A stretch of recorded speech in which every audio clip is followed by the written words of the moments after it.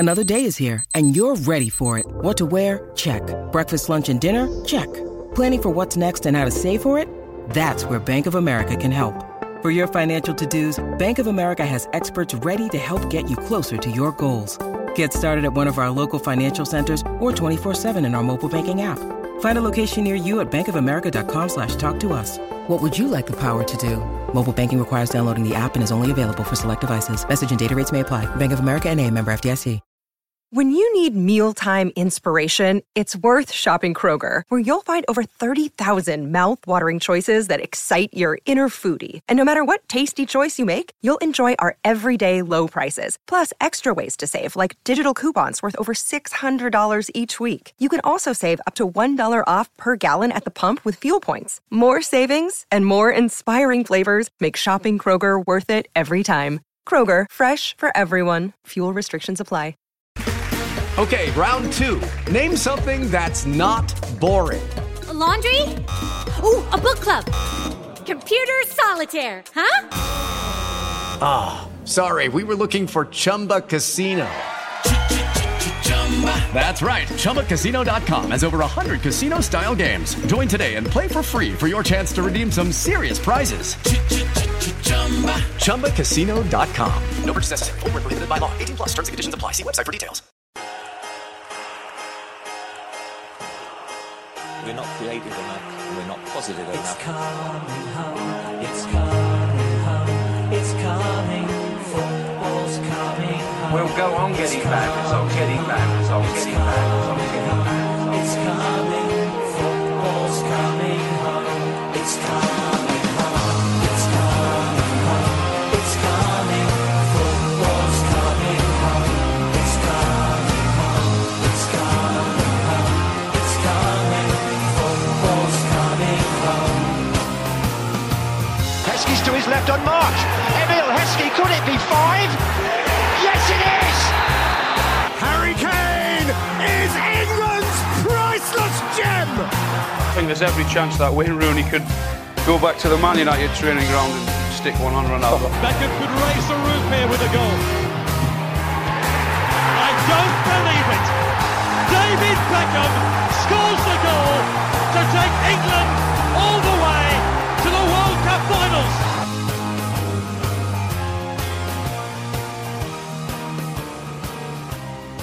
Welcome to Dream of Our Lives, a new World Cup 2022 mini-series that will be taking a sideways and not very analytical look at the games from arguably the most controversial World Cup yet.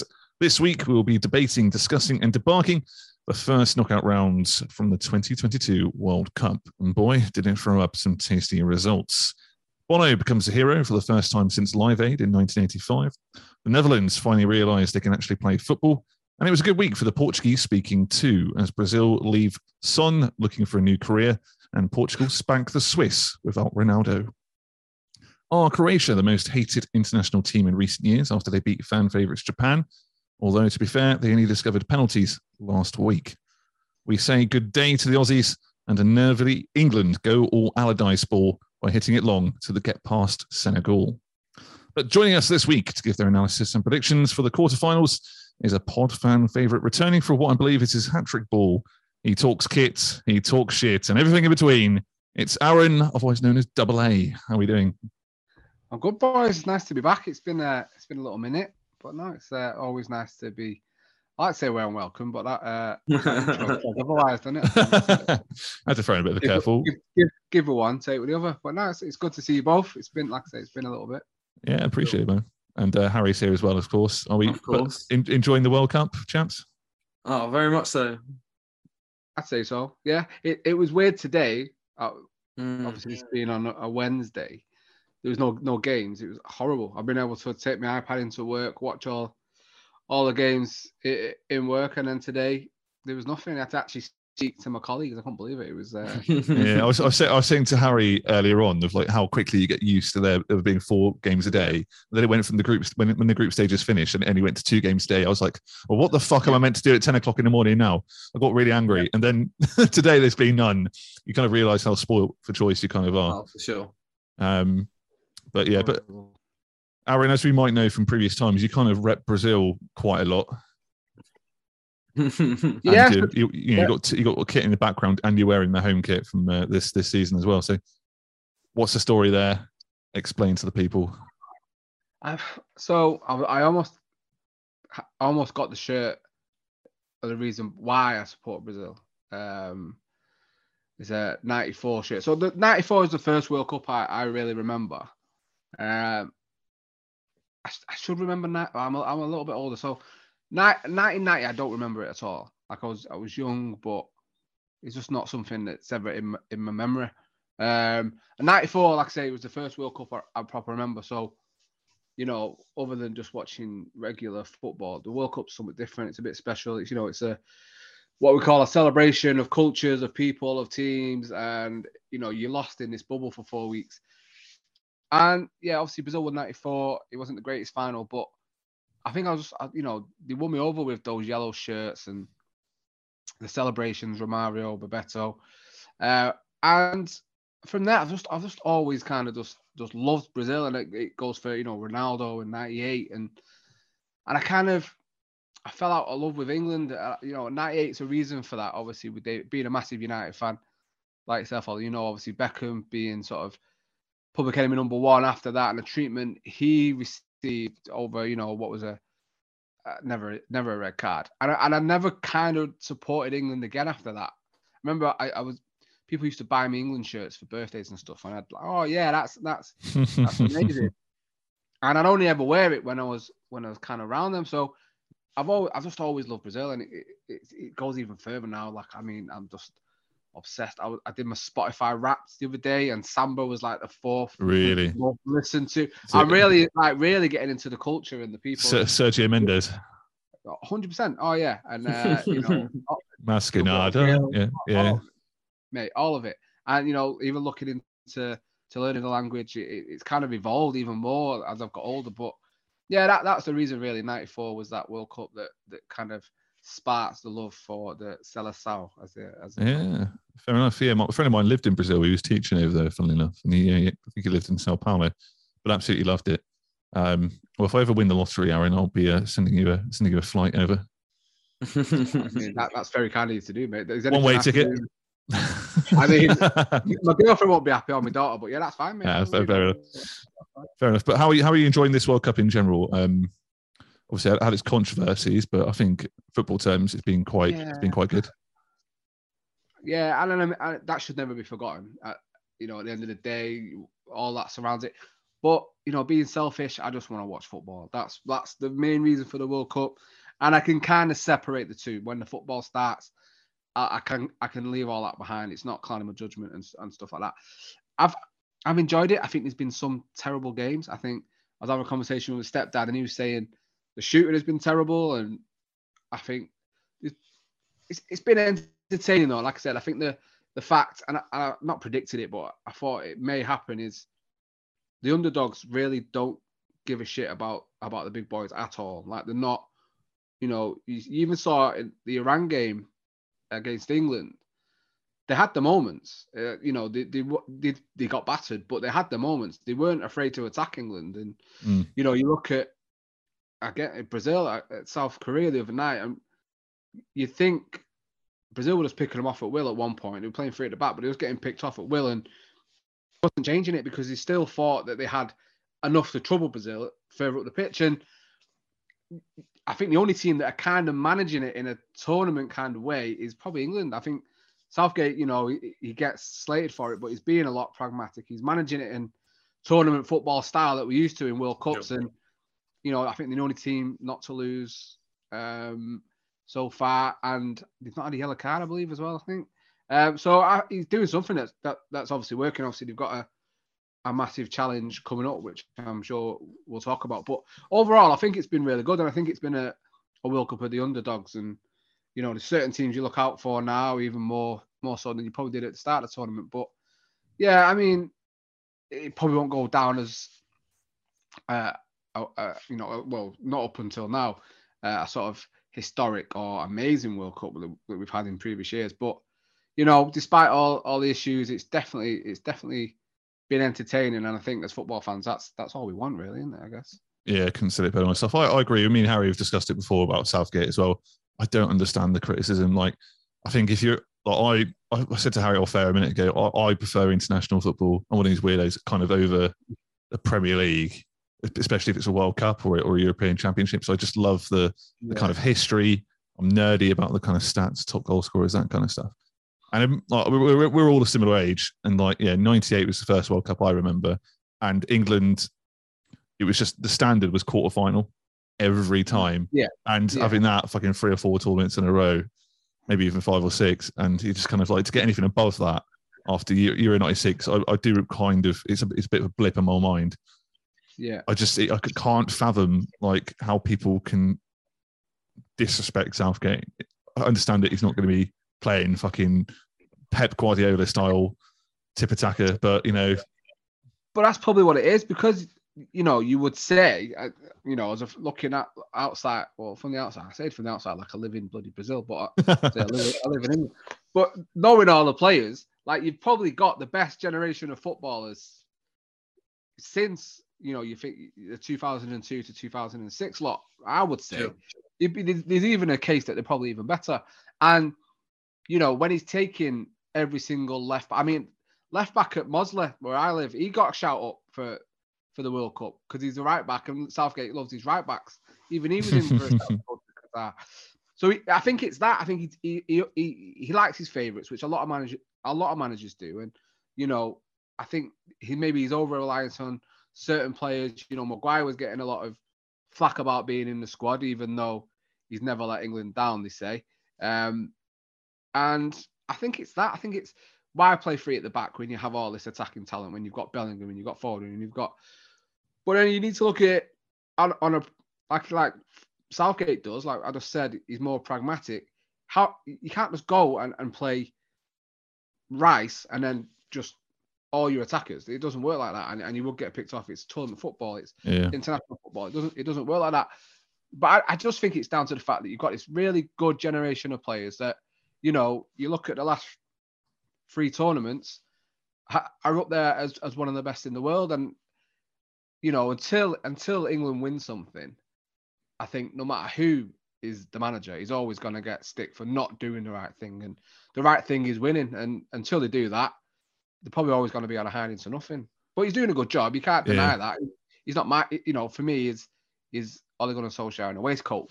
But that doesn't mean he can't do a good job, which he's proven that he is.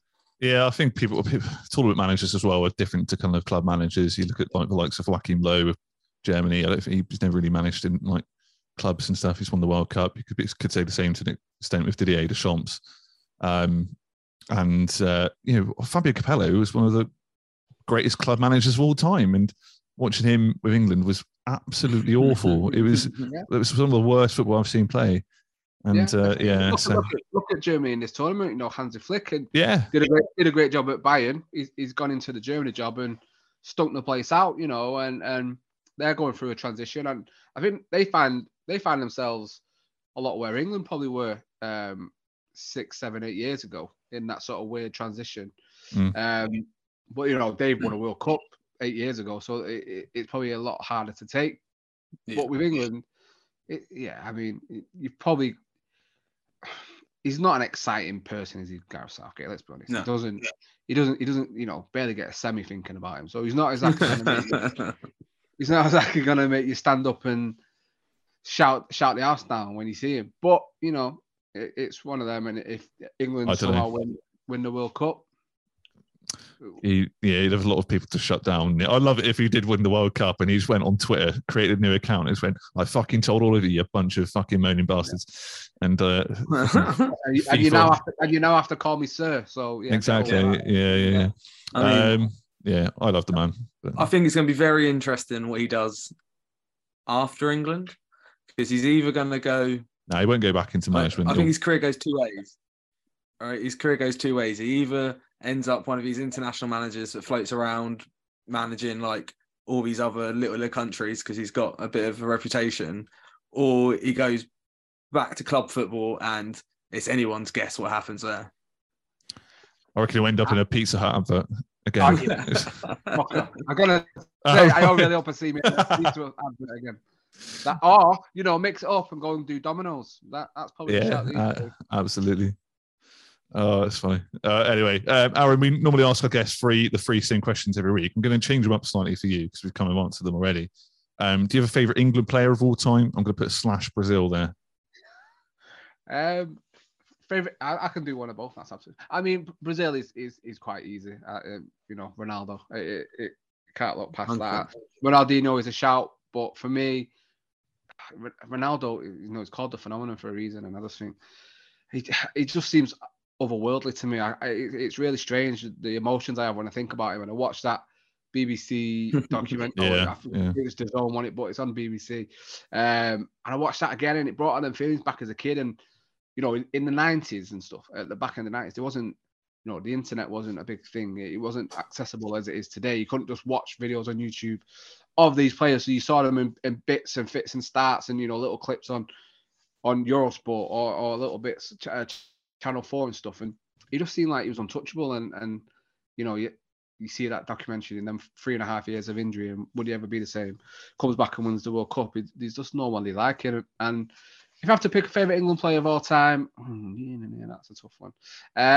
Paul Scholes, because he was treated really poorly, and he should have had the team built around him, and they didn't want to do that. So yeah, Paul Scholes. To be fair, there's a myth as well. Because many people say he left because he was forced to play out wide on the left. Yeah. But he said in an interview recently that he didn't actually mind playing there. He actually quite liked it. So. I think Sven said out of the three of them, he's the only one that could do it. And the other two couldn't. So that tells me that he's better than them because they're limited. Say what you want. Yeah, fair enough. Do you have a favourite World Cup moment of all time? Maybe before you were born. It could be from any period. Favourite World Cup moment. We covered it. So I mean, it's my favourite because it's weird. But so 94. We covered it on Full Kit Rankers when we did some World Cup shirts. Diana Ross. No, that is a great one though. That is a great one. That should have been up there. No, it's the Fanini George goal celebration when he lifted his leg like a dog and pretended to piss. Oh yeah. Yeah, that. I mean, forgot about that. Why? That is weird. He even says himself, "I don't know why I did it," and it's like that's even better then. Like. You scored a goal in a World Cup, probably the biggest moment in your career so far. What can I do that's going to signify this moment and just show the joy that I'm feeling at scoring this? Yeah, I'm going to pretend like I'm pissed like a dog. Okay, that's fine for me. No wonder you ended up at Ipswich. No, but that's probably. It'd be funny if you went full Gary Lineker, lifted his leg up and then took a shit. Well, yeah. I mean, thank God he held himself back. Yeah. We don't want to see players squatting on the pitch. Yeah, fair enough. Good answer as well. Yeah, I think we had Sam, Reading comedian Sam Michael was on the other week, and he said, I completely forgot about this, and I rewatched it the other day. So when David Beckham scored against Colombia, France '98, he done a weird celebration where he started like shagging the air. Yeah. That was weird as well. I remember that. Hip thrusts. Yeah, it's a bit weird. Yeah. We've covered this pretty extensively. But is there a secondary team in international tournaments you hope do well? Obviously, Brazil. Is there anyone else? Brazil, the main team. England. I don't. That's strange. Not even England. No, it's not even England. With England, what it is I want the United boys to do well. So Rashford scoring goals, getting back on form. Absolutely made up. Maguire, and then Luke Shaw doing okay and stuff like that. So yeah, I want them to do well. But overall, it bores me when England play in the World Cup because you just can't move for anything. Like you're watching Iran versus, I know it's not Iran versus Saudi Arabia, for instance, and there's half an hour talking about England. I don't give a shit about England at this moment in time. I don't need pieces on them, what they're doing, wiping their ass in between, 3 games. Before. So. I like Japan just because of the kits and stuff like that. If we throw it back to kits, Japan always, they have sort of like little cult heroes every now and again. I really wish they could take a penalty, to be fair. We'll cover it. We'll cover it. Yeah. But my God. Yeah, I think you'll either be Japan or I really hope an Asian team wins the World Cup. And I think Japan or maybe South Korea are kind of probably headlining that way. I know Japan have put a lot more budget into their kind of like footballing academies and stuff in recent years. But we'll come on to that game. In fact, we'll come on to the first game, actually. It's going on to the round of 16. Steps past Toure, but not past Zambrana. Given straight to Paul Scholes! What about that? What about that? The first game was the Netherlands 3, USA 1. Netherlands finally turned up to a tournament. This is the first game where I actually thought, you know what, they can play football. Denzel Dumfries with a goal and 2 assists. He looked fucking amazing, by the way. He looks like he's wasted it into Milan. He needs to get in the Prem. Daley Blind as well with a goal and an assist. Celebrates with his dad, who's on the coaching staff. And the USA just in 60 minutes seemed to revert 20 years. They just went back to the USA of the 90s where the MLS, they took penalties from the halfway line and used to run up to the goal. Harry, what do you make of this? Yeah, watching it, I was like, oh, Ollie's prediction of Netherlands being a dark horse might not be so crazy anymore. They looked really good. But like you say, USA sort of just didn't seem to be the sort of team they were when they were playing in the group stage and being sort of strong, cohesive unit. It did seem like maybe the occasion was too much for them. That trying to get past that round of 16 was maybe just a little bit too much for them, especially like you say, Netherlands were, they seemed to be freed by being out of the group stage, where USA seemed to have gone the other way and sort of feared being out of the group stage a little bit. Yeah, I think both of them found their level, if that makes sense. Kind of level up and level down. Aaron, Cody Gakpo has been linked to United quite tenuously. How do you think he's getting on into Netherlands as well? Yeah, I think until the Portugal game, I think he was just, there's always that breakout star in a World Cup, and there's always a player that comes. Think like even go back 2002, El Hadj Diouf, and he got that move to Liverpool and was absolutely shocking, which I love. But there's always that breakout star, and I think Cody Gakpo, he was going into it hot anyway with PSV, and like you say, being linked to United in the summer and obviously now as well. I think he's doing brilliant, and he strangely, the Netherlands I've always remember them having world-class, amazing strikers. Number 9s, they don't have that now. They're having to take Luke de Jong and Weghorst, for God's sake. I mean, that's how barren they are at the moment. And Cody Gakpo is going in there and obviously looking dangerous. I'm impressed with him. Whether that means I want him at United, I mean, he's a player that Ten Hag likes, and I think it's whether I don't think he can be a number 9 for United though. I think he will be a fluid forward in what would be with Rashford and Antony or Sancho or something like that. But overall, I think Van Gaal seems to be the key. They only seem to do amazing when he's in charge of him at tournaments. But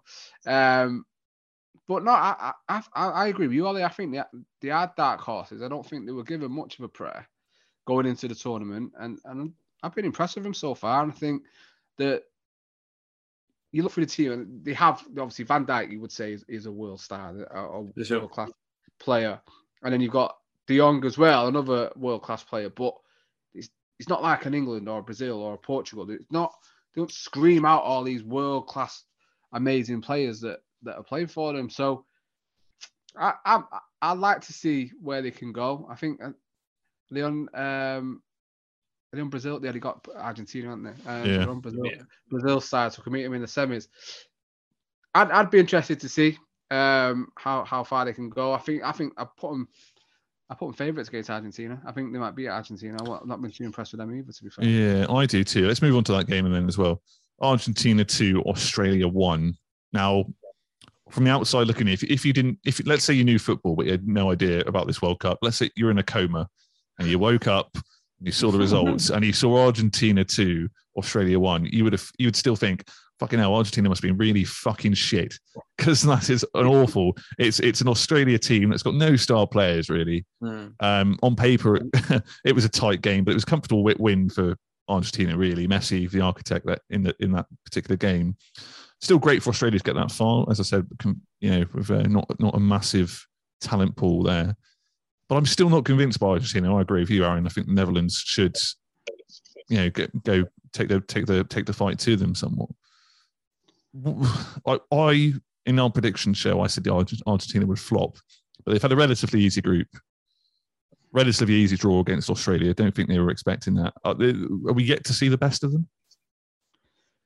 I think we've probably seen the best of them. Really, you know, you look at, was it the first half against Saudi Arabia? They looked okay. I mean, we weren't to realise Saudi Arabia were a decent team. You look at the second half, it was like two different games altogether. And I think, you know, they are relying massively on Messi now. This is literally a one-man team for me. You know, Enzo Fernandez is a potential. He's going to be an amazing player in the future.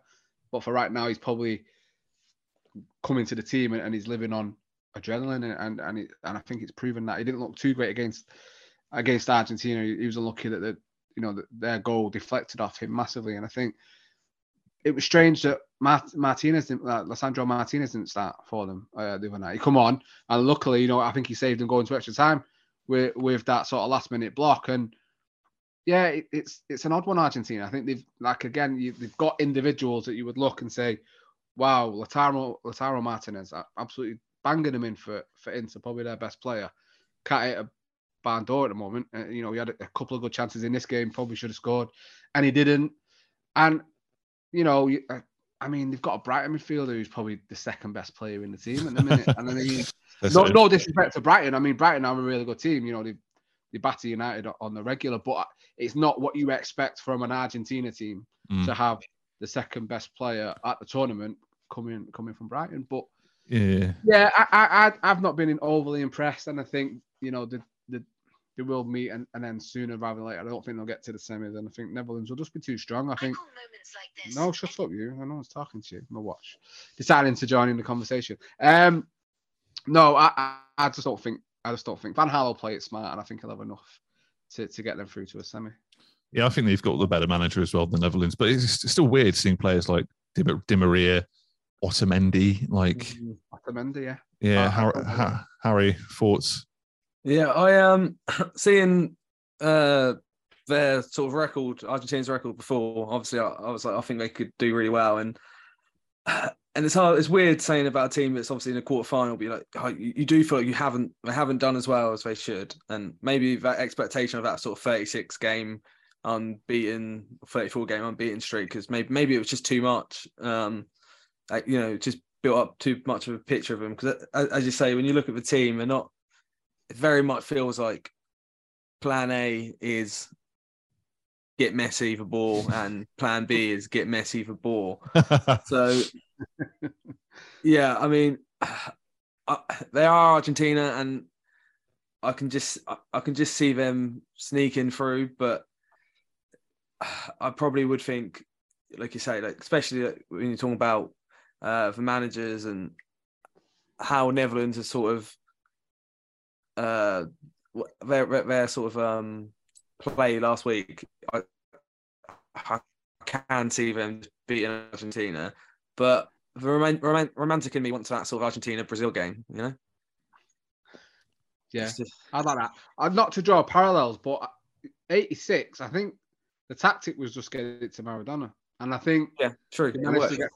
If Argentina turn up with a shirt they bought from a shop in Qatar with ironed-on numbers, I'd start to worry. It looks like something might happen. Something might happen. To be fair, I don't think Maradona was like in his mid-30s at the time, though. Well, no, but Messi's still Messi, mate. Which player from the Netherlands is going to pick up the shirt and then sell it for 7.3 million in years to come? It'll be someone we've never heard of.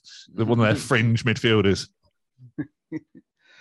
Frimpong. Yeah, he's still there. Edgar Davids off the bench. Yeah, Edgar Davids. I think he's on the coaching staff, isn't he? Yeah. There we go.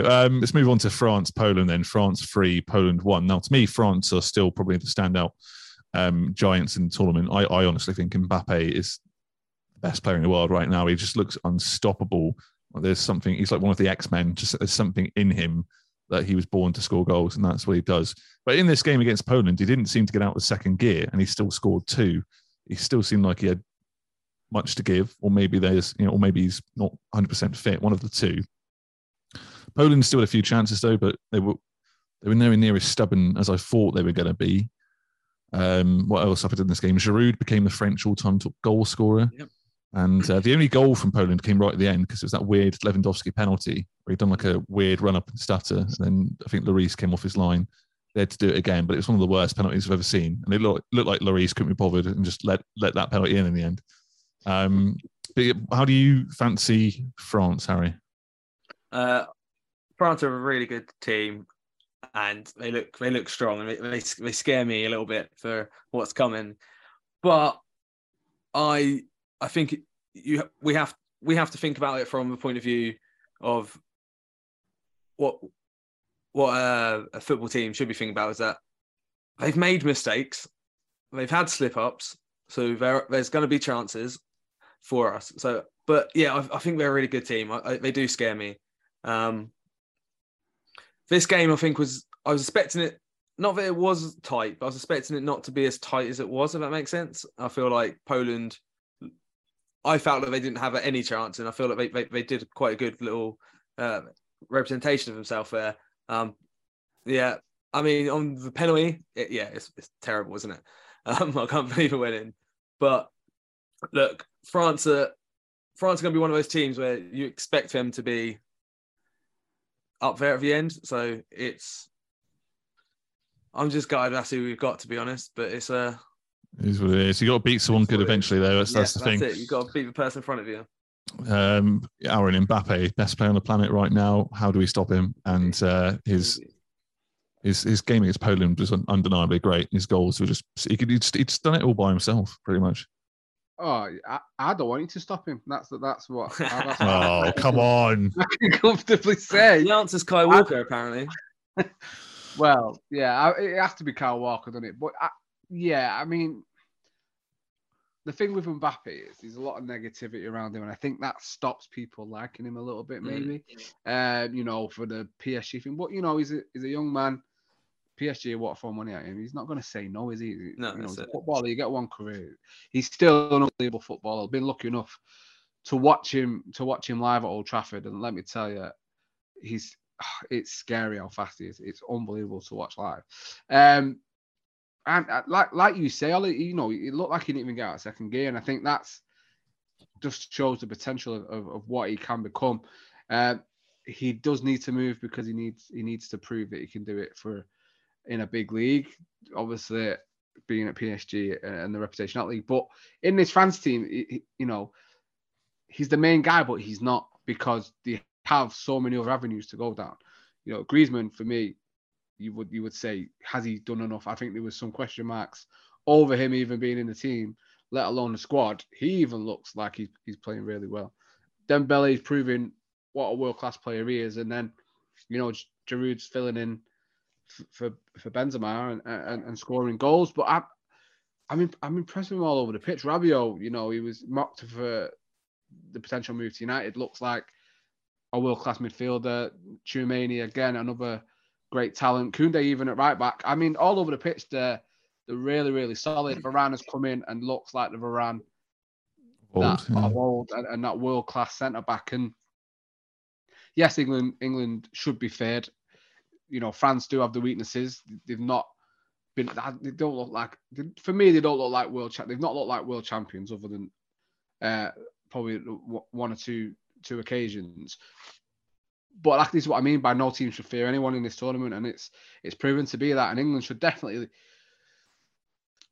England needs to be proactive against France rather than reactive. Don't go into it worrying about what they're going to do. Worry about what we're going to do to them. And I think Foden should really worry Koundé to the point where he should just do an Ander Herrera and just stick with him the whole game, because he's a world-class player, Foden, which we'll talk about. But yeah, France, against Poland. I mean, Poland just frustrate the life out of me. Why are they even there?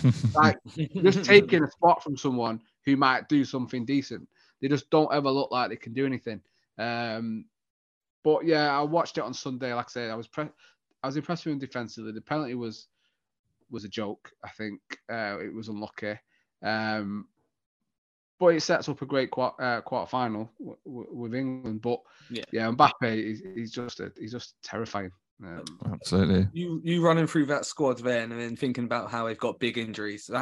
And just like how deep their squad is. That's what's so scary about them, is that they could. Yeah, sorry, mate. Go on. I was going to say, you imagine what they could be doing if they had fully fit first 11. Like it is scary. And you could probably say the best defender in the Premier League can't even get in the team. Saliba, he's not even played a minute, and that's even more worrying to think that they've got that to call on. There's so many players in that French squad. It is quite scary. It's a bit of a cheat code, isn't it? But speaking of French players, Olivier Giroud becomes all-time top goal scorer, overtaking Thierry Henry. Now, us being a noughties podcast, Thierry Henry obviously pops up a lot. He just was, whether you like Arsenal or not, was just glamorous, authentic, skillful, flairful, and everything you want to be entertained by football. Yeah. Olivier Giroud, not exactly that. Although he scored some great goals, and probably deserves more credit, which is where I'm going with this. When people think of the all-time top goal scorer or the all-time great French strikers, I don't think Giroud's going to get a mention. They're going to go straight to Fontaine, Papin, Henry, Trezeguet, Euro 2000. I don't think he'll be remembered as fondly because he's quite a vanilla player. Is that fair to say? Yeah, I think so. Right? I think people are going to feel like that.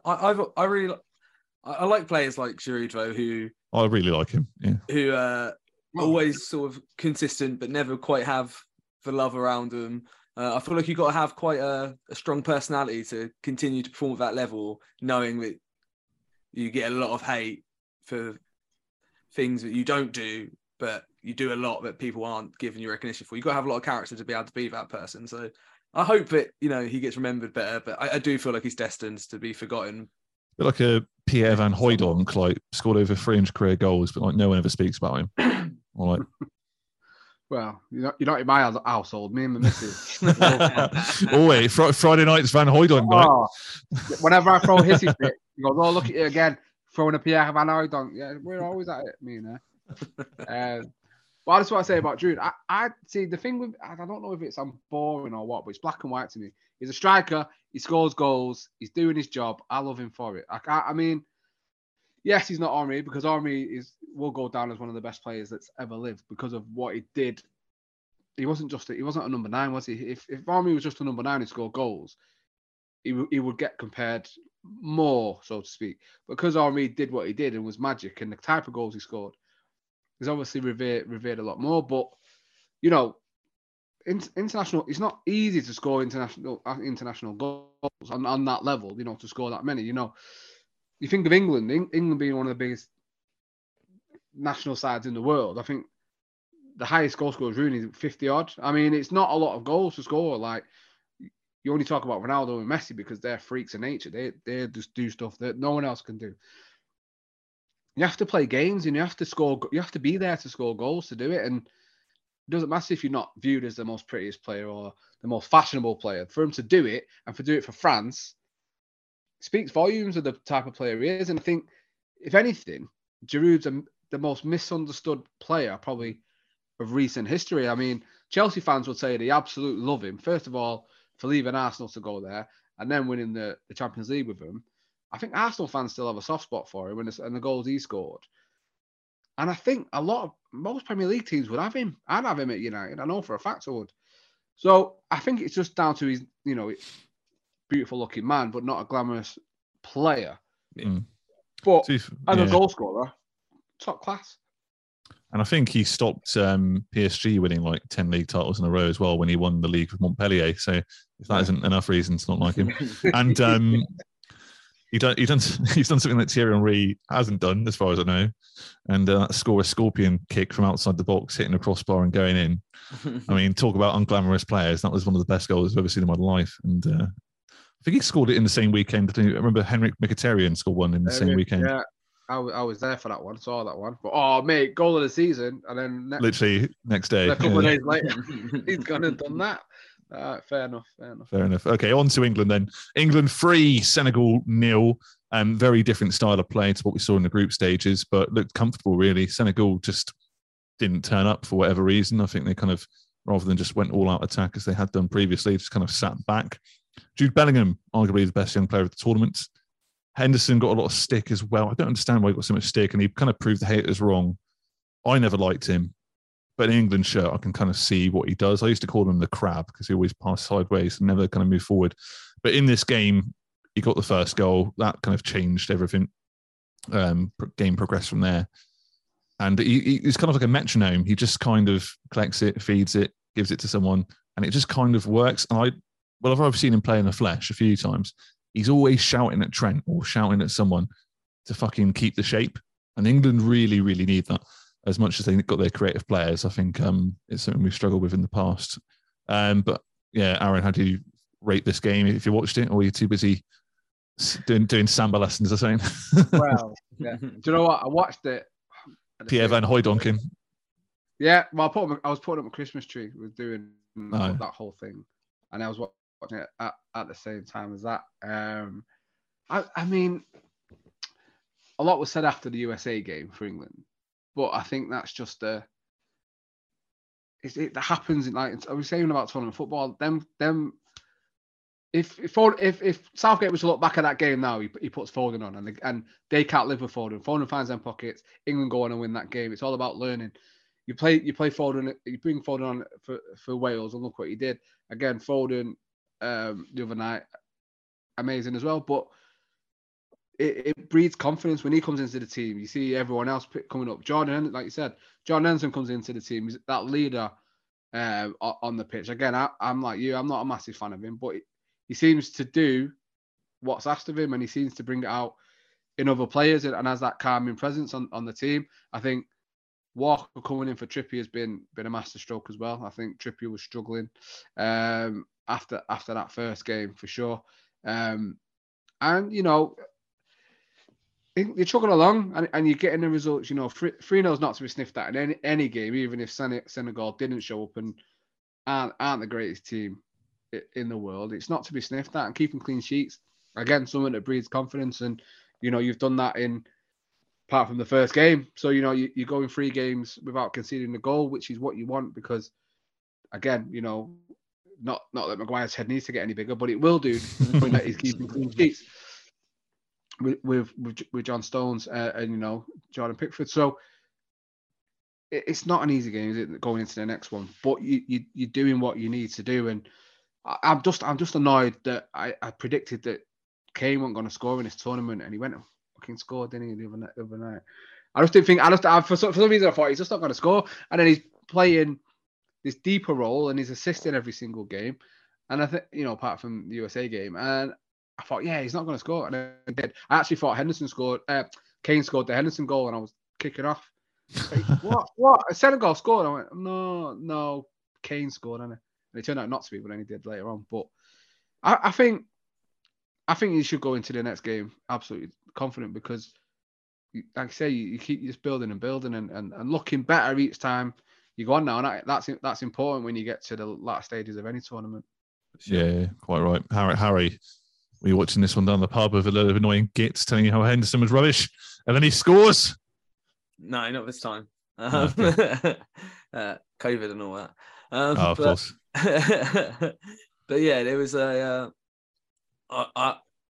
enjoyed the game. I mean, the first 30 minutes, 35 minutes were a little bit frustrating, but you could see it was coming. And, you know, we had times where it looked like, oh, they might sneak something in, but you could see it was coming. You could see that we were building into the game, and they weren't going to be able to keep up the tight sort of press as long as they for the whole game. So you knew it was coming, and when that first goal went in, they just changed, didn't they? They just became a lot more relaxed, and they started playing like a team that you would expect to go far.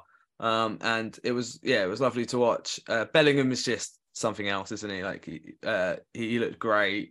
On Henderson, look, whatever you might think of him, he's Gareth. Like, you both touched on this already, but like, he's one of Gareth's favourites, obviously, a little bit, but for a good reason, because he knows he can go out there and spread that message that he wants him the spread and keep that team on page. And look, that's exactly how you win tournaments, is with things like that, with keeping that cohesion. And Henderson delivers that for him. So he plays a role not just in his footballing ability, but just by being on that pitch and what he's going to be telling and doing to other players. And it's, very telling when 19-year-old Jude Bellingham celebrates his assist to Henderson's goal in such an embrace, when they probably only met each other a handful of times before linking up for England. So it shows you that he has that respect as well. And I think he's been great for the team. It will be interesting to see how we line up with France, because we need to build upon it, and we need to be a little bit more positive. And I think it's going to be a game of trying to break through a mistake. And, that's not always going to be the easiest thing. But I think we should be, like, as much as I'm scared of France, I feel like we've got to be confident, and we've got to respect France, but we've got to demand that respect as well. Like, this isn't 2010 England, this isn't, we might get knocked out in a quarterfinal. That would be good. This is quarterfinal would be actually quite a setback for us in a way. So we've got to go in and go, and we've got to make the semis, and it's going to be an interesting one for sure. Bit scary. Yeah. I'm going to be. We'll get onto it in a minute. But I'm going to be watching it behind my fingers. Japan beat Croatia, everybody's favourite second team in this tournament. I think Japan lost on penalties 3-1. You could argue over the course of the 1-90 minutes? Yeah. Japan were probably the better team, or had more chances at least. Croatia had more of the ball and kept possession. They were boring but efficient, is what I've said. And Japan had great opportunities. And they just play such great football. Each Japanese player is so technically gifted at, like, their first touch is amazing. Their kind of rondo kind of passing is very skillful, and flicks and tricks. But they kept crossing it into the box. And, like, I don't know why the commentators didn't say it. I don't know if they didn't want to come across as, like, slightly racist. But Japan are not a tall team. They're not a tall team. Every time they put the ball in low is when they got their goals in the previous games against Germany and the likes. But to beat Germany and Spain and bow out to Croatia, it was so rubbish. And the penalties as well, absolute. I've not seen that. It just reminds me of England, really. Circa noughties. Insert any tournament you want, really. But it was just hit hard and low. And apparently the ball we're using this tournament is, like, really light or something, I read. So that's why they're trying to hit it hard and low. Because if you put it in the air, it's just going to sky it. But I don't know. Aaron, thoughts in this game on the pens, on Japan? They were bloody exciting to watch. It's just such a shame they could have went a bit further, I think. Yeah, it's such a shame. Like, the Germany game, and then beating Spain, and it's the underdogs. You want to get behind them. You want that underdog team to go far. We'll talk about another one later on. I'm sure everyone is really hoping does well in their next game. But it's just so frustrating, like, watching that game. And like you say, they had chances. They should have scored another goal. They should have won the game outright. Never mind taking it to extra time. And then obviously you get to penalties as well. And I was boiling. My blood was boiling. I'm not even Japanese, and my blood was boiling watching these penalties. Like, stop pissing around. I just whack it. It just hits it. Yeah. Like, I was. If I was a manager, a coach, or anything like that, I was like, listen, we don't want no stutters. We don't want stupid run-ups. We don't want no Pogba. Don't want Zaza. Just do a Harry Kane, do an Alan Shearer, and smash the ball. That's all that matters, is getting through. Yeah, they've not got the play. They've not got Hakimi. They've not got them players to be doing Panenkas and stupid little stutters like a Neymar. It's not about that for them.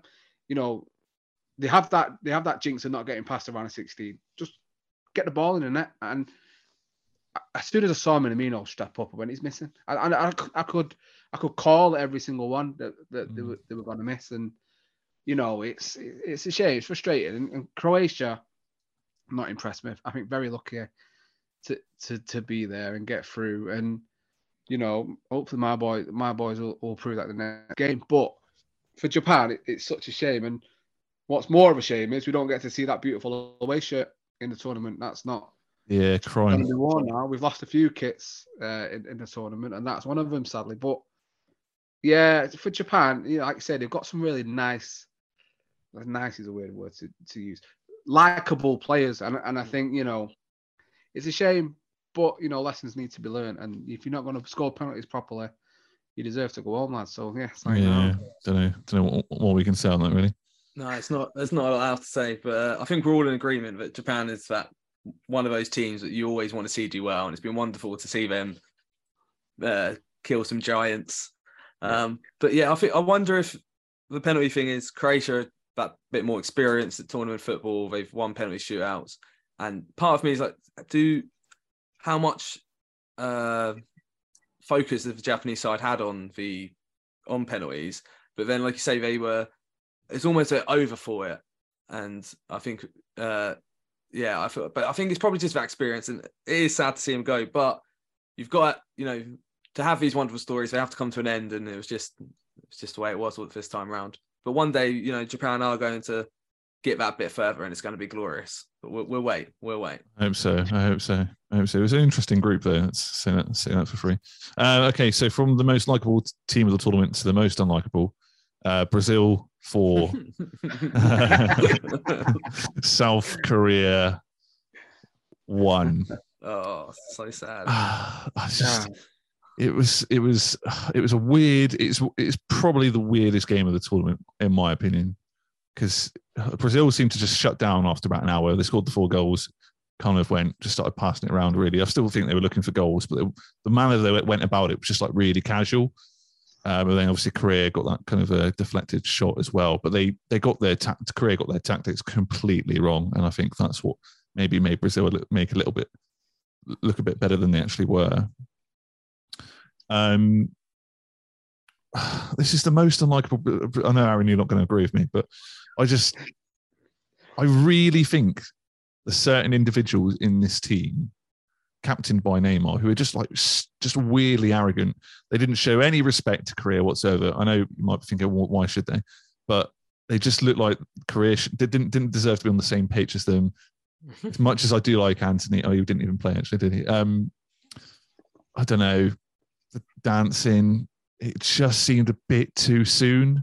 You know what I mean? I just came across really arrogant. Compare it to the team of 20 years ago when they won it. You had like individual talents like Ronaldinho, Ronaldo, Kaká, Cafu. They just seemed like not only did they have the flair and the skill, but they were also quite respectful at the same time on the pitch. And they were just more likable, and they all had their individual stories. As this group of wannabes just seem like they're all fucking rich kids who at their individual teams are just show-off merchants. And Richarlison is like the embodiment of that. You know what I mean? I don't know, Aaron. What are your thoughts when you compare it with Brazil? You talked about Brazil teams of the 90s earlier as well, and Bebeto, Romario. They were just, they had their issues off the field, of course, but none of this team are going to go down as legends. Well, Neymar. Well, I really thought you were trying to get me to nibble there. Really, like all that was like, this. I get what you're saying, but then there's 2 examples from 2 different World Cups which link back to this team. So, you talk about the dancing. That is Brazilian culture. There, they did it in '94. Bebeto, the baby celebration. Yeah. It's revered, but it's 4 players, 3 or 4 players, all standing there rocking. There's no different than 4 players now just doing a little dance to celebrate a goal. It's the World Cup. It's on the world stage. Just enjoy it. Have a little bit. But you're against the team you're dicking. Just seems like.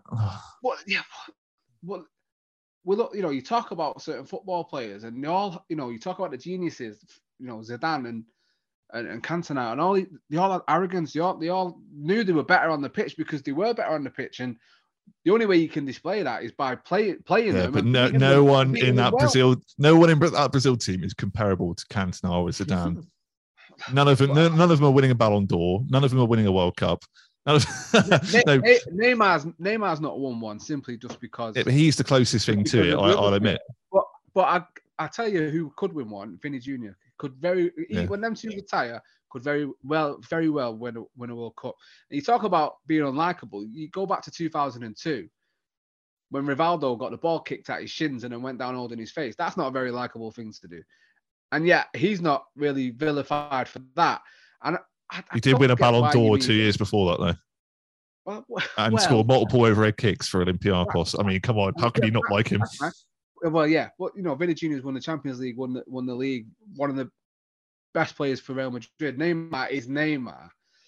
I get what you mean. I get in terms of sometimes what you're saying about players not being likable. I think Richarlison goes around with this reputation of being an unlikable person, but he's absolutely loved by the squad. Every single one of them, absolutely.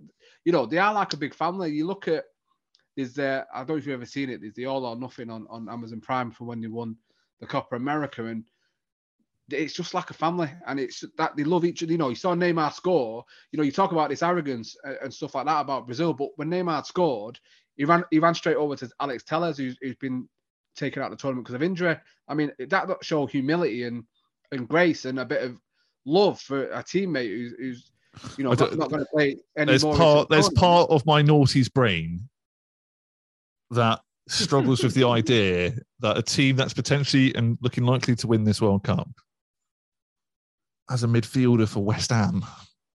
Well, it's like West Ham won the he should World be. Cup. Well, fucking 70 years ago. Yeah.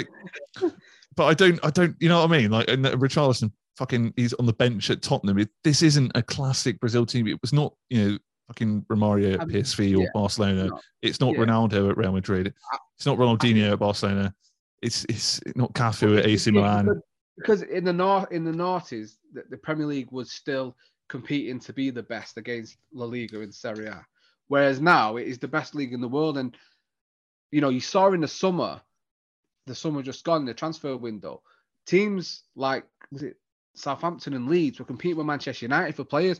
There's no fear in the transfer market from these teams anymore. Arsenal wanted Paquetá and West Ham got him. So it's not a case of, he's not good enough. It's just that the Premier League, every team in the Premier League has such a draw. They don't have to be afraid of what they can offer a player and stuff like that. It doesn't mean he's any less of a good player. I mean, you've got players from all over Europe in the team, even some players from Brazil. So I know what you're saying, but at the same time, I don't see they've got the best CDM in the world playing for him, and he plays for our club, mate. So he should be willing. And no, it's got their exceptions. I'm not talking about Fred Vanderwell, but yeah, I don't get why you think they're unlikable. I think every single one. I just think they're arrogant. I love the bones of them. To be fair, I'm all for arrogance. I want my team to show that they're the best in the world, but not in a respectful way. Cantona arrogance is fine because it's an individual at a team. You can have one individual player, but I just think there's a group in there that's potentially a bit dangerous for the younger minds. Maybe I don't know. Maybe it's my naughty's bias coming out. Yeah, I feel this has been Dani Alves. Where's he play? He's a free agent, isn't he? Come on. He plays for Pumas, in it, I think, in Mexico. Oh, in Mexico. Yeah. Harry, where do you stand on this? It's been quite interesting just to sit back and watch you two handbags. Yeah, fight over us a little bit. But I understand where you're coming from, Ollie, in respect to that. It's not vintage Brazil. Yeah. But I think that's us being old and nostalgic a little bit, right? Wow. And I think the explanation that Aaron gave about football teams being able to gain these players they once couldn't sort of points towards that as well. But I do also find them a little bit unlikable, and they are the playground bullies, aren't they? Yeah. I think that's what they play with. When I was at school, there was always a group of kids who were just always, when you're divided into teams at school, they cheat the teacher, so they were always in the same group, and your little mob squad would be in a team together. You'd be in a mob squad. You'd be in a mob squad. You'd be in a mob squad, and you always get put up against these same 5 people, and they always just putting it through your legs and dicking you, and you're the only half decent player on your fucking team of weirdos, and you've got to try and conjure something up, and they're just tipping it around you. But I think that's what it relates to. Childhood trauma. But I don't want to like, I want to win. That's all I care about. To touch on the dancing though, I do think it's the World Cup. You've got to have fun. I understand you're saying, but they were dicking them. But if they did that scoring an equaliser, you'd be like, how fucking ridiculous. No, but if they score the winner against Argentina, I'd fucking understand it, or maybe a World Cup final winner. Make it iconic, but that's not going to be making. When you have the DVDs of like the fucking World Cup highlight. You can tell I'm still stuck in 2009. But the VHS Danny Baker compilation. But when they do the World Cup like compilations of like the greatest World Cup moments, the celebration of for was it yeah, they all pissed themselves. But the Tardelli celebration 1982 Italy, it's infamous of like winning the World Cup. They're not going to go, well, back in the fucking round of 16 against Korea at the most controversial World Cup ever, they all celebrated with Tite and Korea was shit. That's going to be everywhere. You know it is. That's going to be talking about for a century. If they win the World Cup, Tite doing the chicken dance is going to be everywhere, mate. You know it, and I know it. Okay, but I just think personally, I just think it's a bit of sour grapes because you're worried that Brazil are going to win the World Cup. I don't think like it. Well, you got a good chat. Well, on the footballing side, very quickly before we move on to Morocco, Spain, very quickly, Aaron, are Brazil going to win it? See, and if not, who stops them? I think they get to the semis at least, and I think it depends who they meet there. I think the Argentina game is always tricky. They lost the last Copa America final to them.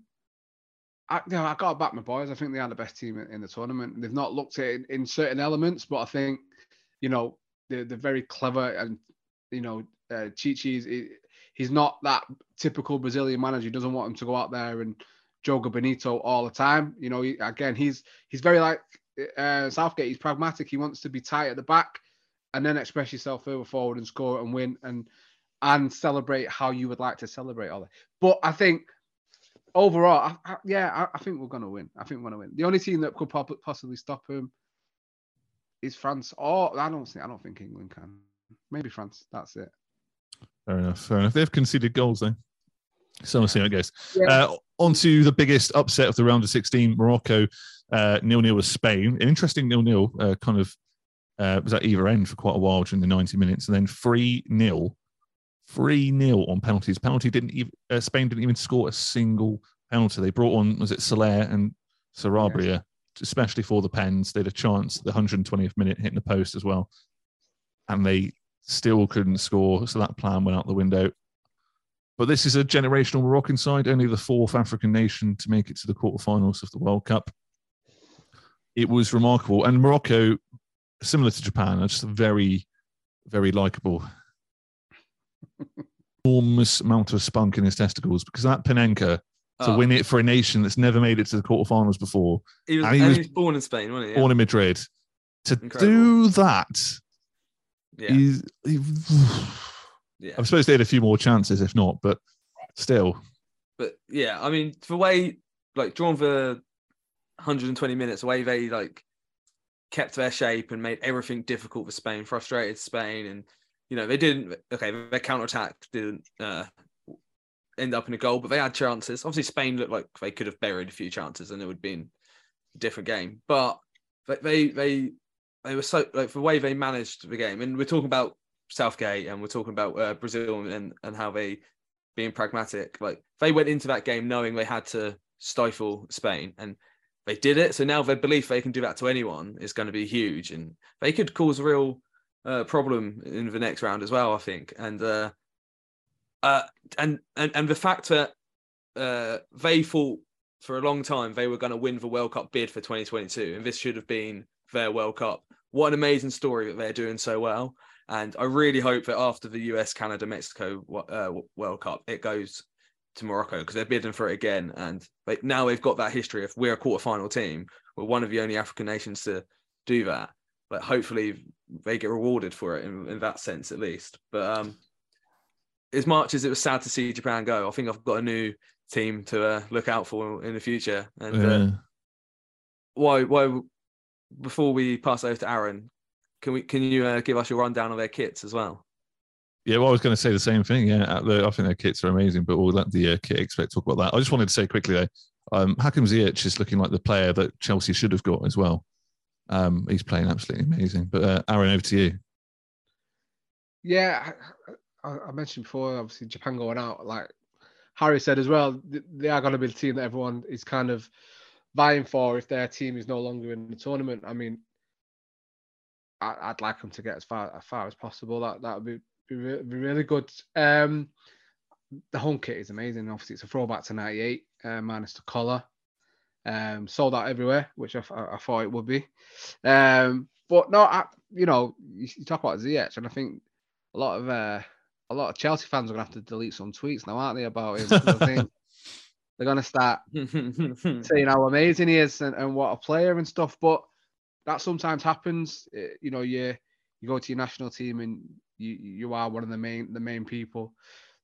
And it's just a different feeling, and the love is there instantly as soon as you put on that jersey. So you can see why he transformed into the Ziyech we saw at Ajax. Hakimi, you said it, Ollie. He's got the balls the size of the Bernabeu. I mean, Jesus, to do that in such a his country's probably biggest moment in international football just goes to show what he's made of, and that the beautiful moments he's having with his mum. Him and her and his dad sacrificed so much for him to get where he is. It's a beautiful story again, and it impounds it even more into you that you want this team to go as far as possible. But you can't just single out those two because that's unfair to the rest of the team that are all there as well. They've dug in. They're a team. They're a unit. Again, you talk about they've got them two big stars. Amrabat, another one who's been he's great. Like you say, the keeper. In the penalty shootout, Bono had the edge. It was unbelievable. It was great, but yeah, I mean, if we talk about Spain, I just never fancy him to do anything. He won one game in the tournament, and I think people started to jump on that little hype train from there.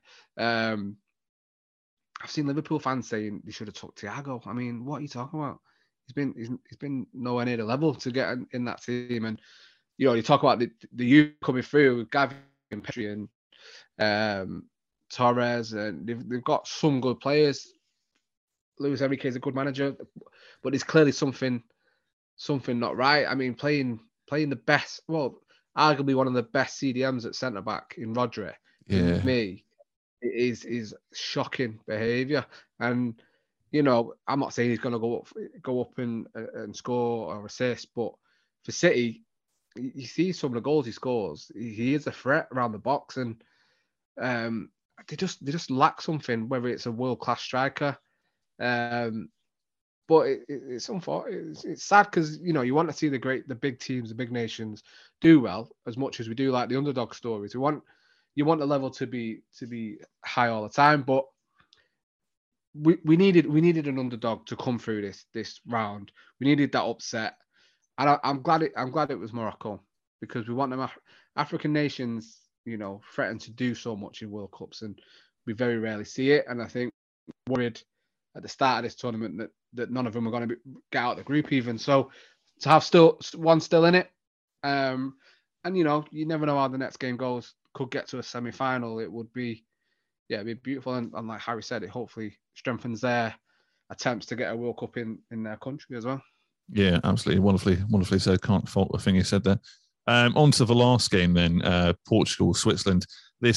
I did not predict this, and I don't know where this came from. Portugal finally arrived at the tournament 6-1. Absolutely mad. We'd done a predictions for this last few days ago, and I said, I think Portugal will go through, but Switzerland, they're stubborn. They don't leak goals. Well, for once again, I was completely wrong. They were leaking goals like a rusty tap.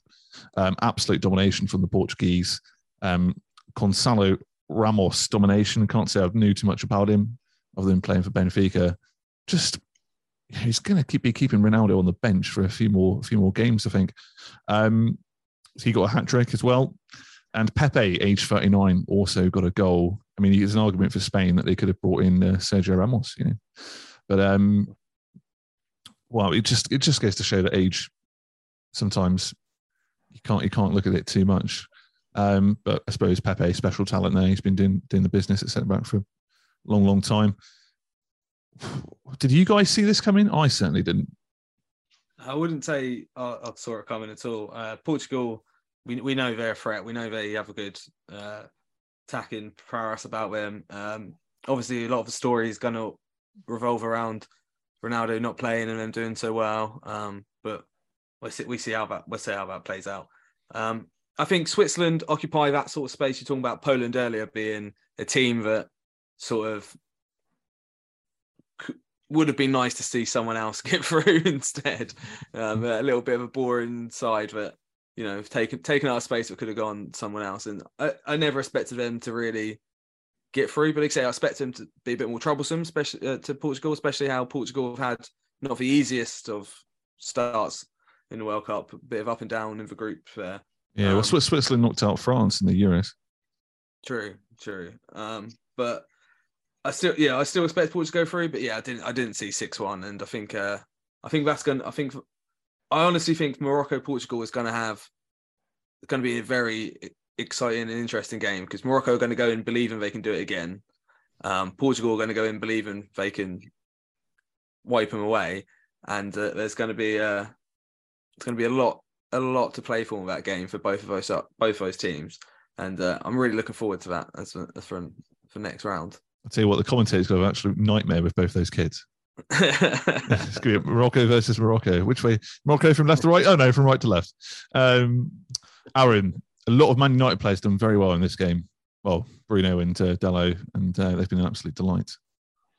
Yeah, I think in general, mate, I think you could say it's been Man United's tournament. I think unless Morocco or Croatia win, a United player is coming home as a World Cup winner. So very good chance that that's going to happen.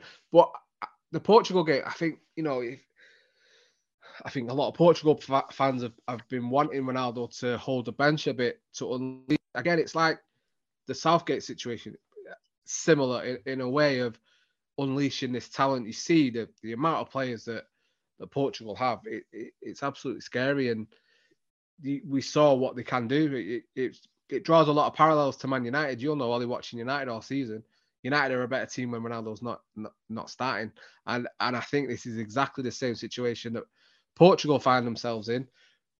The reasons behind it are whatever. The manager did what he felt was right, and you know, Ramos comes in and scores a hat trick. 21-year-old, you know, starting in the World Cup, scores more goals in knockout World Cup football than Ronaldo has. So I know a bit about him. I've kept a close eye because United have been linked to him. I think he's the reason why Benfica was so happy to let Nunes go, because they knew they had him, who was then going to go. I think he was playing more of a support player to Nunes last season, and now he's gone further playing as a centre forward and scoring goals. So there's the excitement around him as well. But I mean, you don't even just mentioning him and now well he played. The fluidity in which they played, like you said, Switzerland for me, they're not exciting. They're not gonna be a team that get you off your seat or make you want to really watch them a lot. I'm not that fussed, but they're solid. The workers, you know, they work hard and they get results, which they did to get through the group. Portugal were just cutting through them like they weren't even there. I mean, João Felix, Bernardo Silva, Bruno was just unbelievable for me. It's not biased, but I think player of the tournament for me. I think he's just playing at a level that is just what we expect. I expect of him, you know, which we saw when he first come to United. But just the whole team were just unbelievable, and obviously the best right back in the world, Diogo Dalot, coming out doing his thing as well. You know, benching Cancelo, which is no mean feat. They just look great. You know, Ferdinand, Pepe. They've got the bench. You know, you can talk about players they've got to bring on. Leao came on, scored an absolute world. It's great.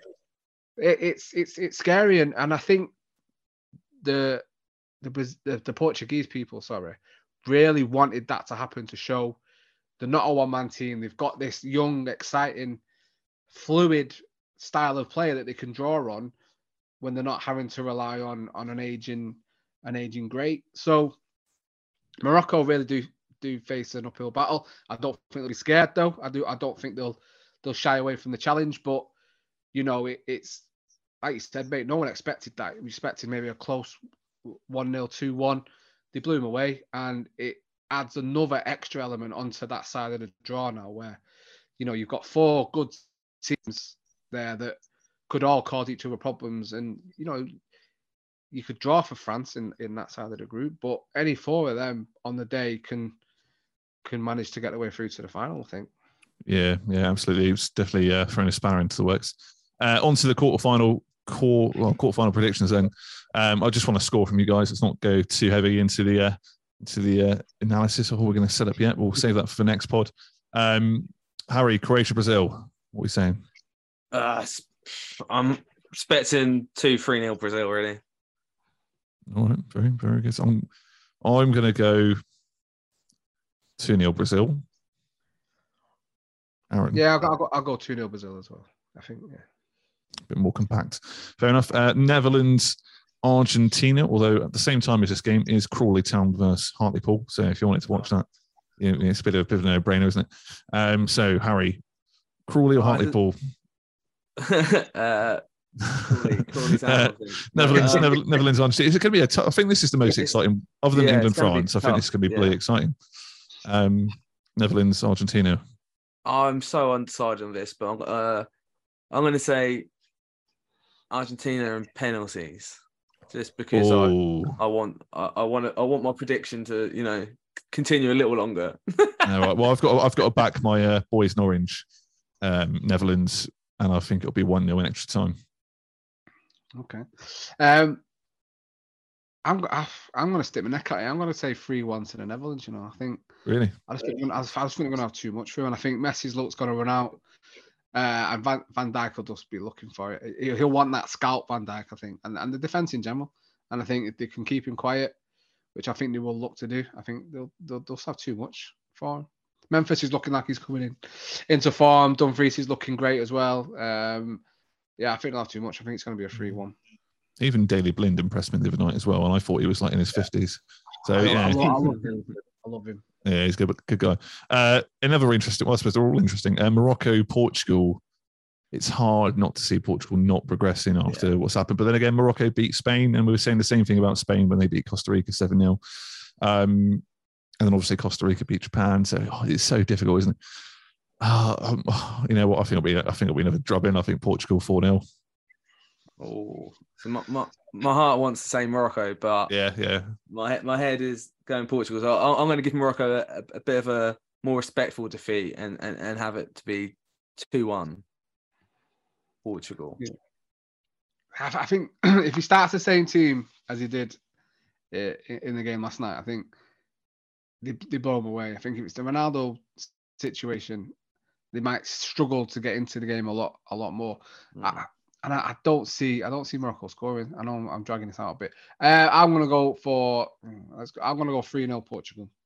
I mean, it's probably more your guys' end. I just really hope that. Yeah, my heart says Morocco win, but my head is still in there. Really this time now, is it? Yeah. What are the odds for Hakimi, Panenka to win it? That'll be fucking nuts, wouldn't it? 1,000,000 to 1. And the final game, that's I don't know how I'm going to be able to watch this. Basically, I've stopped going to pubs to watching the games because I just get so annoyed by people going, take Anderson off, Foden should Grealish. It really winds me up. And then I struggle to watch it at home because I wind myself up about it because, I might be dead next year. You never know. And these tournaments come around. Jesus Christ. I'm healthy as far as I know. But, these tournaments only come around every 4 years, and I can't bother to wait. I need to get a mortgage. I can't be it's almost as if I'm waiting for England to win the World Cup until my life can progress, which is a very dangerous way to live. It's like, no, I'm not going to get married. England haven't won the World Cup yet, mother. England beat France. I think France have just looked so fucking. It's the Mbappe show. I think if anyone's going to do it, I think other than that, I think we're quite even teams, to be honest. I think it'll go to extra time, 1-1 in extra time. Mbappe, 190th minute, will just score out of nothing. I think that's the way it's going to go. Do I want it to go that way? No. Breaking my heart. No, I think I'm going to go with England win. And it's going to be 1-0. It's going to be tight as hell. You're a dreamer. I'm going for it. Why not, mate? Why not? I want to see that win too, I want to see that World Cup come home one day. And why not now? Why not? Why not for a Christmas miracle? Why not? Let's go for it. The last time we've done this podcast series, we did get to a final, to be fair. So maybe it's us. Yeah, so, that's it. We can never stop. He don't want to just see England win the World Cup, Ollie. He wants to see you get married and move on with your life and stop. Yeah, that's the main bit. Yeah, that's not even I want to get married. So. Get on with your life. I think you England fans need to stop being so bloody pessimistic all the time. Yeah, that's my nature. This is the problem. You need only England will go into a game off the back of playing some of the best football you probably played at a World Cup, thinking, "Oh, I'm so worried. Oh, we need to do this." Just go and express yourselves. You've got the players to go and do it. You've got some of the best attacking footballers in the world. If I was saying this to some England fans the other day, I think it was my colleagues in work. I think it was when you brought on Grealish and Rashford and Foden.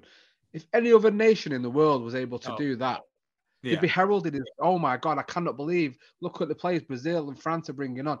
You've got these guys. You should be going into this game absolutely confident of just turning up and beating them. You know, this team have got to a final, unluckily lost. They got to a semi-final, unluckily lost. Just have some bloody balls and be a bit excited. Sitting at home under the covers, shit scared of watching your team. Enjoy it. Like you said, you might be dead next week. Life's too short to not be enjoying your team playing football in a World Cup. You're gonna win, and you're gonna win 3-1. I think I don't like England, but I think they're gonna do it, and I think you need to be a bit more confident about it. Okay. I'm going to change my answer then to France 3-0. The thing is, I always do. I set my expectations low on purpose, and if we go above that. What a British thing to do. I know exactly. You need heartbreaking life to know you're alive. You need to feel the pain. I can't. You can't live like that. Come on, mate. Well, we'll see about me. Okay, that's the quarterfinal predictions. Apparently, I've only got a week left to live. So, Harry, I believe you got a quiz with us in which we better get. All right, 10 questions each. Oh. Like we did the other time. All right, we got a timer. Give you 3 minutes to answer them. Yeah. So are they all based on the World Cup? They're all World Cup questions. So normally to those listening, general knowledge. How's your geography? No, it's not bad actually. No, it's it's World Cup. Let me get a timer up. Ollie? A or B? B. B. All right. For Captain Britain. For Captain Britain, here he goes. Maybe sound like Nigel Farage's right-hand man. Well, are you not? No, that is libel. Okay. B. And you should have gone for A for Angleterre, really. Oh, all right. What was the final score in the 2014 final between Germany and Argentina? 1-0. All right, correct. What animal was the mascot for France '98? It was like a woodpecker kind of thing, wasn't it? It's not a woodpecker. It was a bird. It was a bird. It was a bird. Oh, come on. I'm not an ornithologist. Parrot. I'll move on. Fabio Capello managed 7 games at the World Cup finals. How many did he win? 3. All right, I'll move on. Roger Miller found fame playing at World Cup at 38 years old. Which nation did he play for? Cameroon. All right. In which country did we last see a final attract over 100,000 fans in attendance? 94. I'll move on. Which player scored a record 13 goals at a World Cup final? Or finals, I should say. Record, or closer. All right, I'll move on. What altogether? He has. He scored 16. All right, I'll give you that if that's the case. Which country is the only country to win both men's and women's World Cups? France. I'll move on, come back. Which country were the first to wear names on the back of their shirt at a World Cup?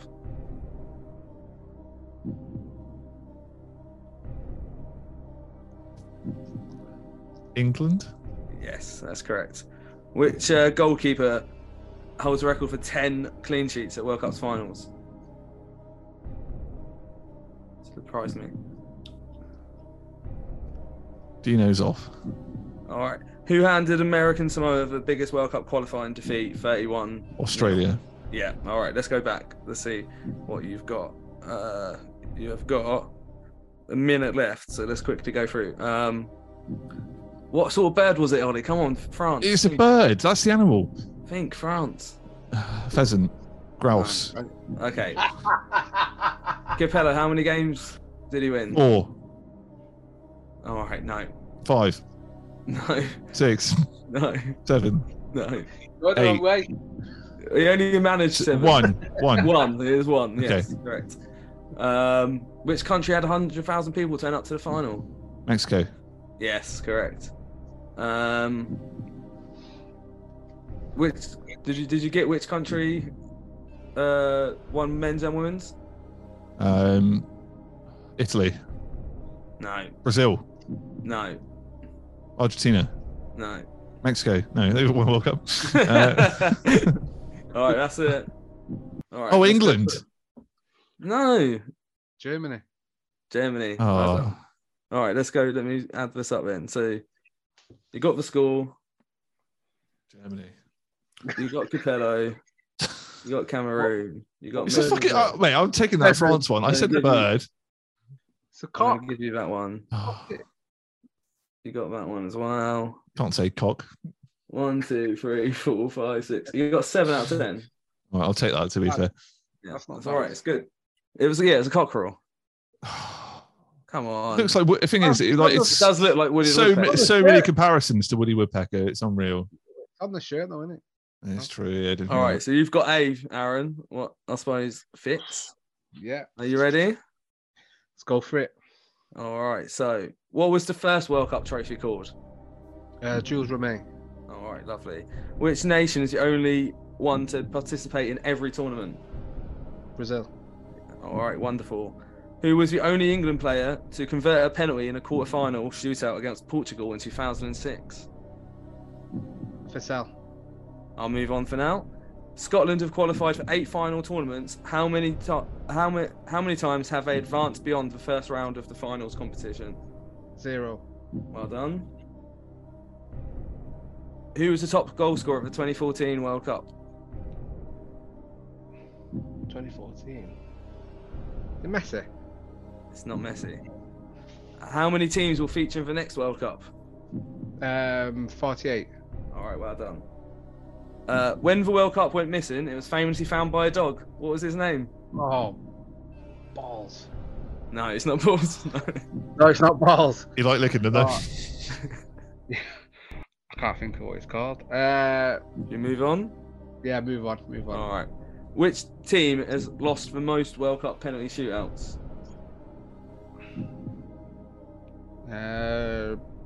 England? Correct. Which nation has only ever played one game of the World Cup finals? It's a bit of a trick, this one, to be fair. Which team has only ever played one game of World Cup finals? Yeah. It was before the group stages existed. That makes more sense. It's a hard one. Yeah. Yugoslavia? No. It's not Yugoslavia. Right, go on. Okay, next one then. Who did Zidane headbutt in the 2006 final? Materazzi. All right, lovely. Let's go back then. Ready? So, you have who was the only England player to convert a penalty in the quarterfinal against Portugal? 06. Lampard. No. Gerrard. No. Beckham. No. Owen. No. No. Heskey. No. Rooney? No. No. Move on.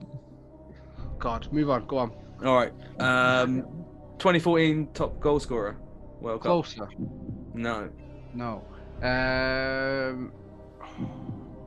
2014. Who was good? 2014. He was good in 2014. That's probably about it. Ronaldo? No. Not Messi. Not Ronaldo. Higuain. How long's left? I'm struggling here. I won't get the dog one. I know I won't get the dog one. Is there any others? How long is left? It just went. Oh, can I try and answer them? All right. Where do you want to start? Let me go up. Penalty goal scorer. Owen Hargreaves. It is Owen Hargreaves. Alex. Who was the top goal scorer? James Rodriguez. It was James Rodriguez. Oh, what? The dog? Pickle. It is Pickles. And then the team that only ever played one game? If I get this right, nothing happens. It doesn't matter. Nothing happens. But was it Zaire? No. Oh, it's Indonesia, but they were at the time they were the Dutch East Indies. Right. They played one game. Wow, very interesting. All right, I had to put some sort of hard ones in there. I think you both did really well. Obviously, 6, Ollie got 7 out of 10. Yeah, Aaron, you got 6 out of 10. Oh, close. Very close. No. Good battle there. Good battle. But that's not the real quiz. We all know what the real quiz is. It's time for what's in your panini for finale of the podcast. Regular listeners will know this is when we open a packet of football stickers. Obviously, we're using the ones from the 2022 World Cup, as this is a World Cup podcast. At the top of the table is Jack from the Football Podcast on 7.5. A beatable score, but he did get some bloody good players, to be fair. Again, you instantly win if you get the Qatari Royal Flush. That's a Qatar-based pack in its entirety. And also, if you do go top of the leaderboard, you will get a chance of stick or twist. If you stick, you'll stay with the pack you've got and you'll stay with the score. If you twist, you've got the chance to gamble and try and higher your score. Understood? Okay. Lovely stuff. So it's time to get Aaron on the leaderboard. Me and Harry done. You'll beat me and Harry, I think, because we've done absolutely awful. You say that, but we have had people be worse. Oh, I tell you what, and it's a bloody good start, to be fair. I'm not just saying that. It is. Now, you said Croatia haven't set the world alight, but you have got probably their best player of the tournament, Josko Vardiol. He's a really good defender. Really good. Really good. He's probably kept them in it. Yeah, great young player. I know, a big future. Is it enough to get me high up on the leaderboard, though? I don't think so. Well, it's a start. It's a basis. Then we have World Cup winner Antoine Griezmann, one of the players of the tournament thus far. You said it yourself. That's not bad. That's all right. Not bad. Not bad. I think Jack from Football got like Axel Witsel and someone else. Similar quality thus far. So you're in with a real chance. Okay. Well, it's the same. Now we've only had one shiny before. I'm pleased to announce. Oh my god. Oh my gosh, you're not going to believe this. You're not going to believe this. Aaron, do you remember what happened last time? Or the first time you were on, I think. I can't remember what happened. You were the first, James were the first people to get 2 shinies of one pack. I got 2 shinies again. You have the Mexico shiny. Oh, nice. Which is good. You get points for shinies. We all know that. Sexy. You have the Wales shiny. Oh, bring it on for the boys. And your last sticker, and I can't quite believe this. Go on.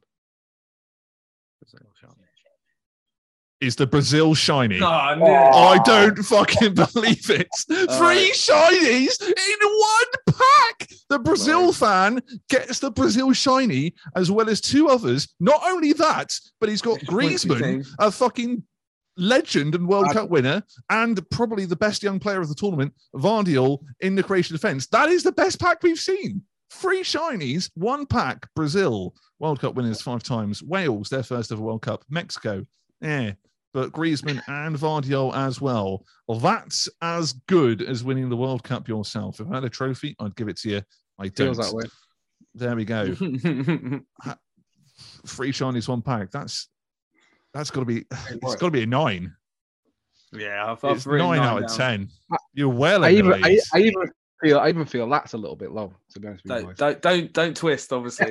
Just stick. Wait, no Messi or Ronaldo though. That's Well, we got to leave a bit of wiggle room for the Casario Royal Flush. Yeah. So, but 9 out of 10. That's mental. That's crazy. That is mental.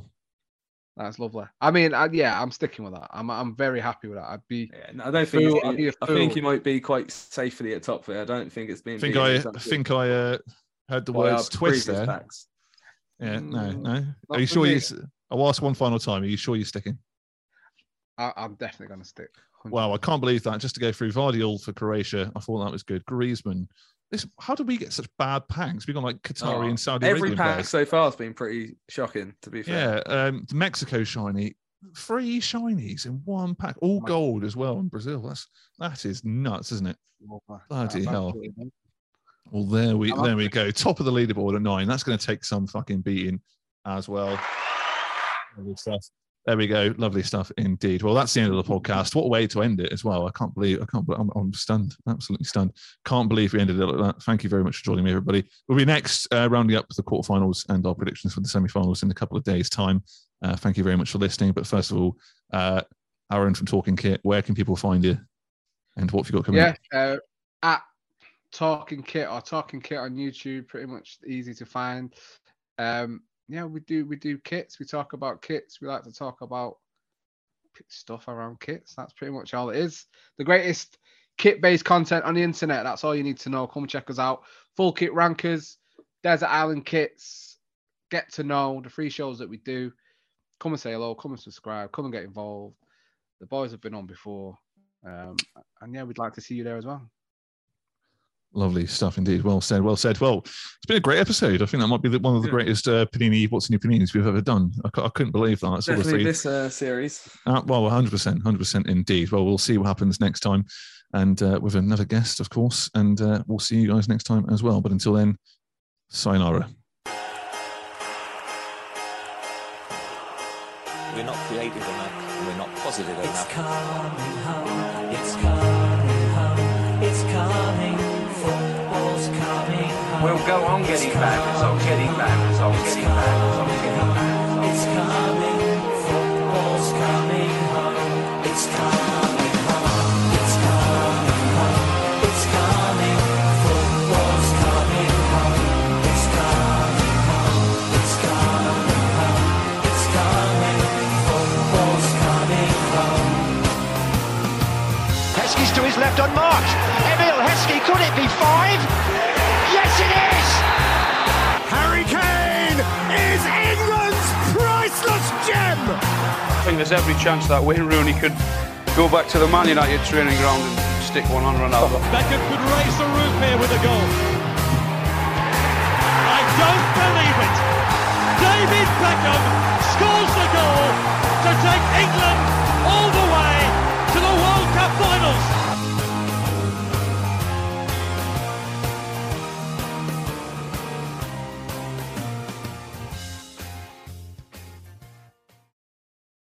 Sports Social Podcast Network.